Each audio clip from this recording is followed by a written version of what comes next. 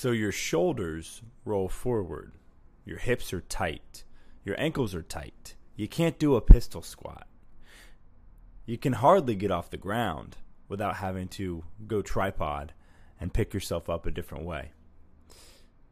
You sit at the computer. You've got carpal tunnel. You've got sore elbows. You've got sore forearms. You've got a wrist that is ridiculously tight. What can we do? Well, there's a few things. Okay. Some of this is some of this regression, as some would say, of the modern individual is because we sit at the desk, because we sit rolled over, because we're sitting, with our shoulders forward. We're doing this kind of shit, right? Like sitting, shoulders are forward, wrists are flat, elbows are down, putting overwhelming stress on our fingers. So how do we fix it? Well, it first starts by, like anything, you gotta be consistent. Okay, so what do I mean by consistency here? What I mean is legitimately that if you're going to tighten something down, the more you tighten it down to be able to use it, the more you're gonna have to loosen it. So just as if you were doing tons of bench press, or you were doing tons of leg press, or you're doing tons of deadlifts or power cleans, you're gonna have to open up your lats, your forearms, your shoulders, your traps. You're going to have to open up your hips. You're going to have to open up your quads, your glutes, your hams. And what does that look like? That doesn't really look like just before you're about to sit down and start typing that you're going to open your stuff up, because the compounding effect, just like consistency for something positive, that can also be seen consistency from the same position. For example, I hurt my shoulder when I was doing photography for so many years. My shoulder, because I had a camera that was going forward and it was extended and I was taking pictures out, my right shoulder started to sit forward and down more than my left. So how did I fix it? Well, went to single arm and single leg and single side exercises to strengthen, right? To strengthen those muscles and tendons. But before that, I had to open up. There's also a time in my life where I went to go shake somebody's hand and my arm felt like it was locked up, right? And that's from me legitimately doing too much camera work, too much computer work, and sitting looking like a sloth. So, not going to keep this too long. It's probably going to be sub 5 minutes. My number one recommendation here would be to mobilize. But mobilize in a manner in which if you are tightening up your forearm by turning it this way, stretch it the other way. I mean, it sounds rudimentary and it sounds foundational, but it's true. I had a PT and a chiro tell me that, a lot of the stuff that I was doing just needed to stop because I was lifting weights. And I was like, no.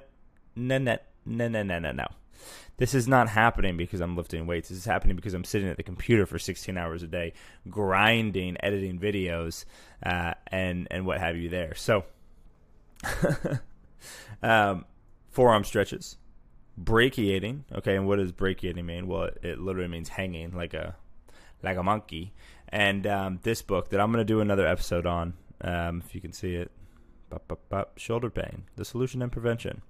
It is a hell of a book by an orthopedic surgeon by the name of John Kirsch, and it talks about changing the shoulder position and a whole bunch of other stuff by literally just hanging multiple times a day, every day. So we can stretch our forearms.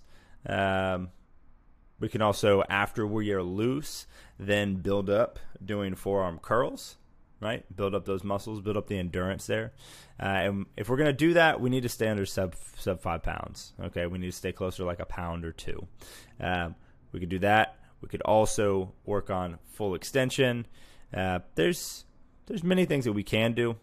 The foundational here, though, is that regardless of any of anything crazy that we do, we just need to mobilize more. If you can spend 10 minutes a day, or 15 minutes a day, or 12 minutes a day, twice a day, and morning and night, opening back up everything that you tightened that day,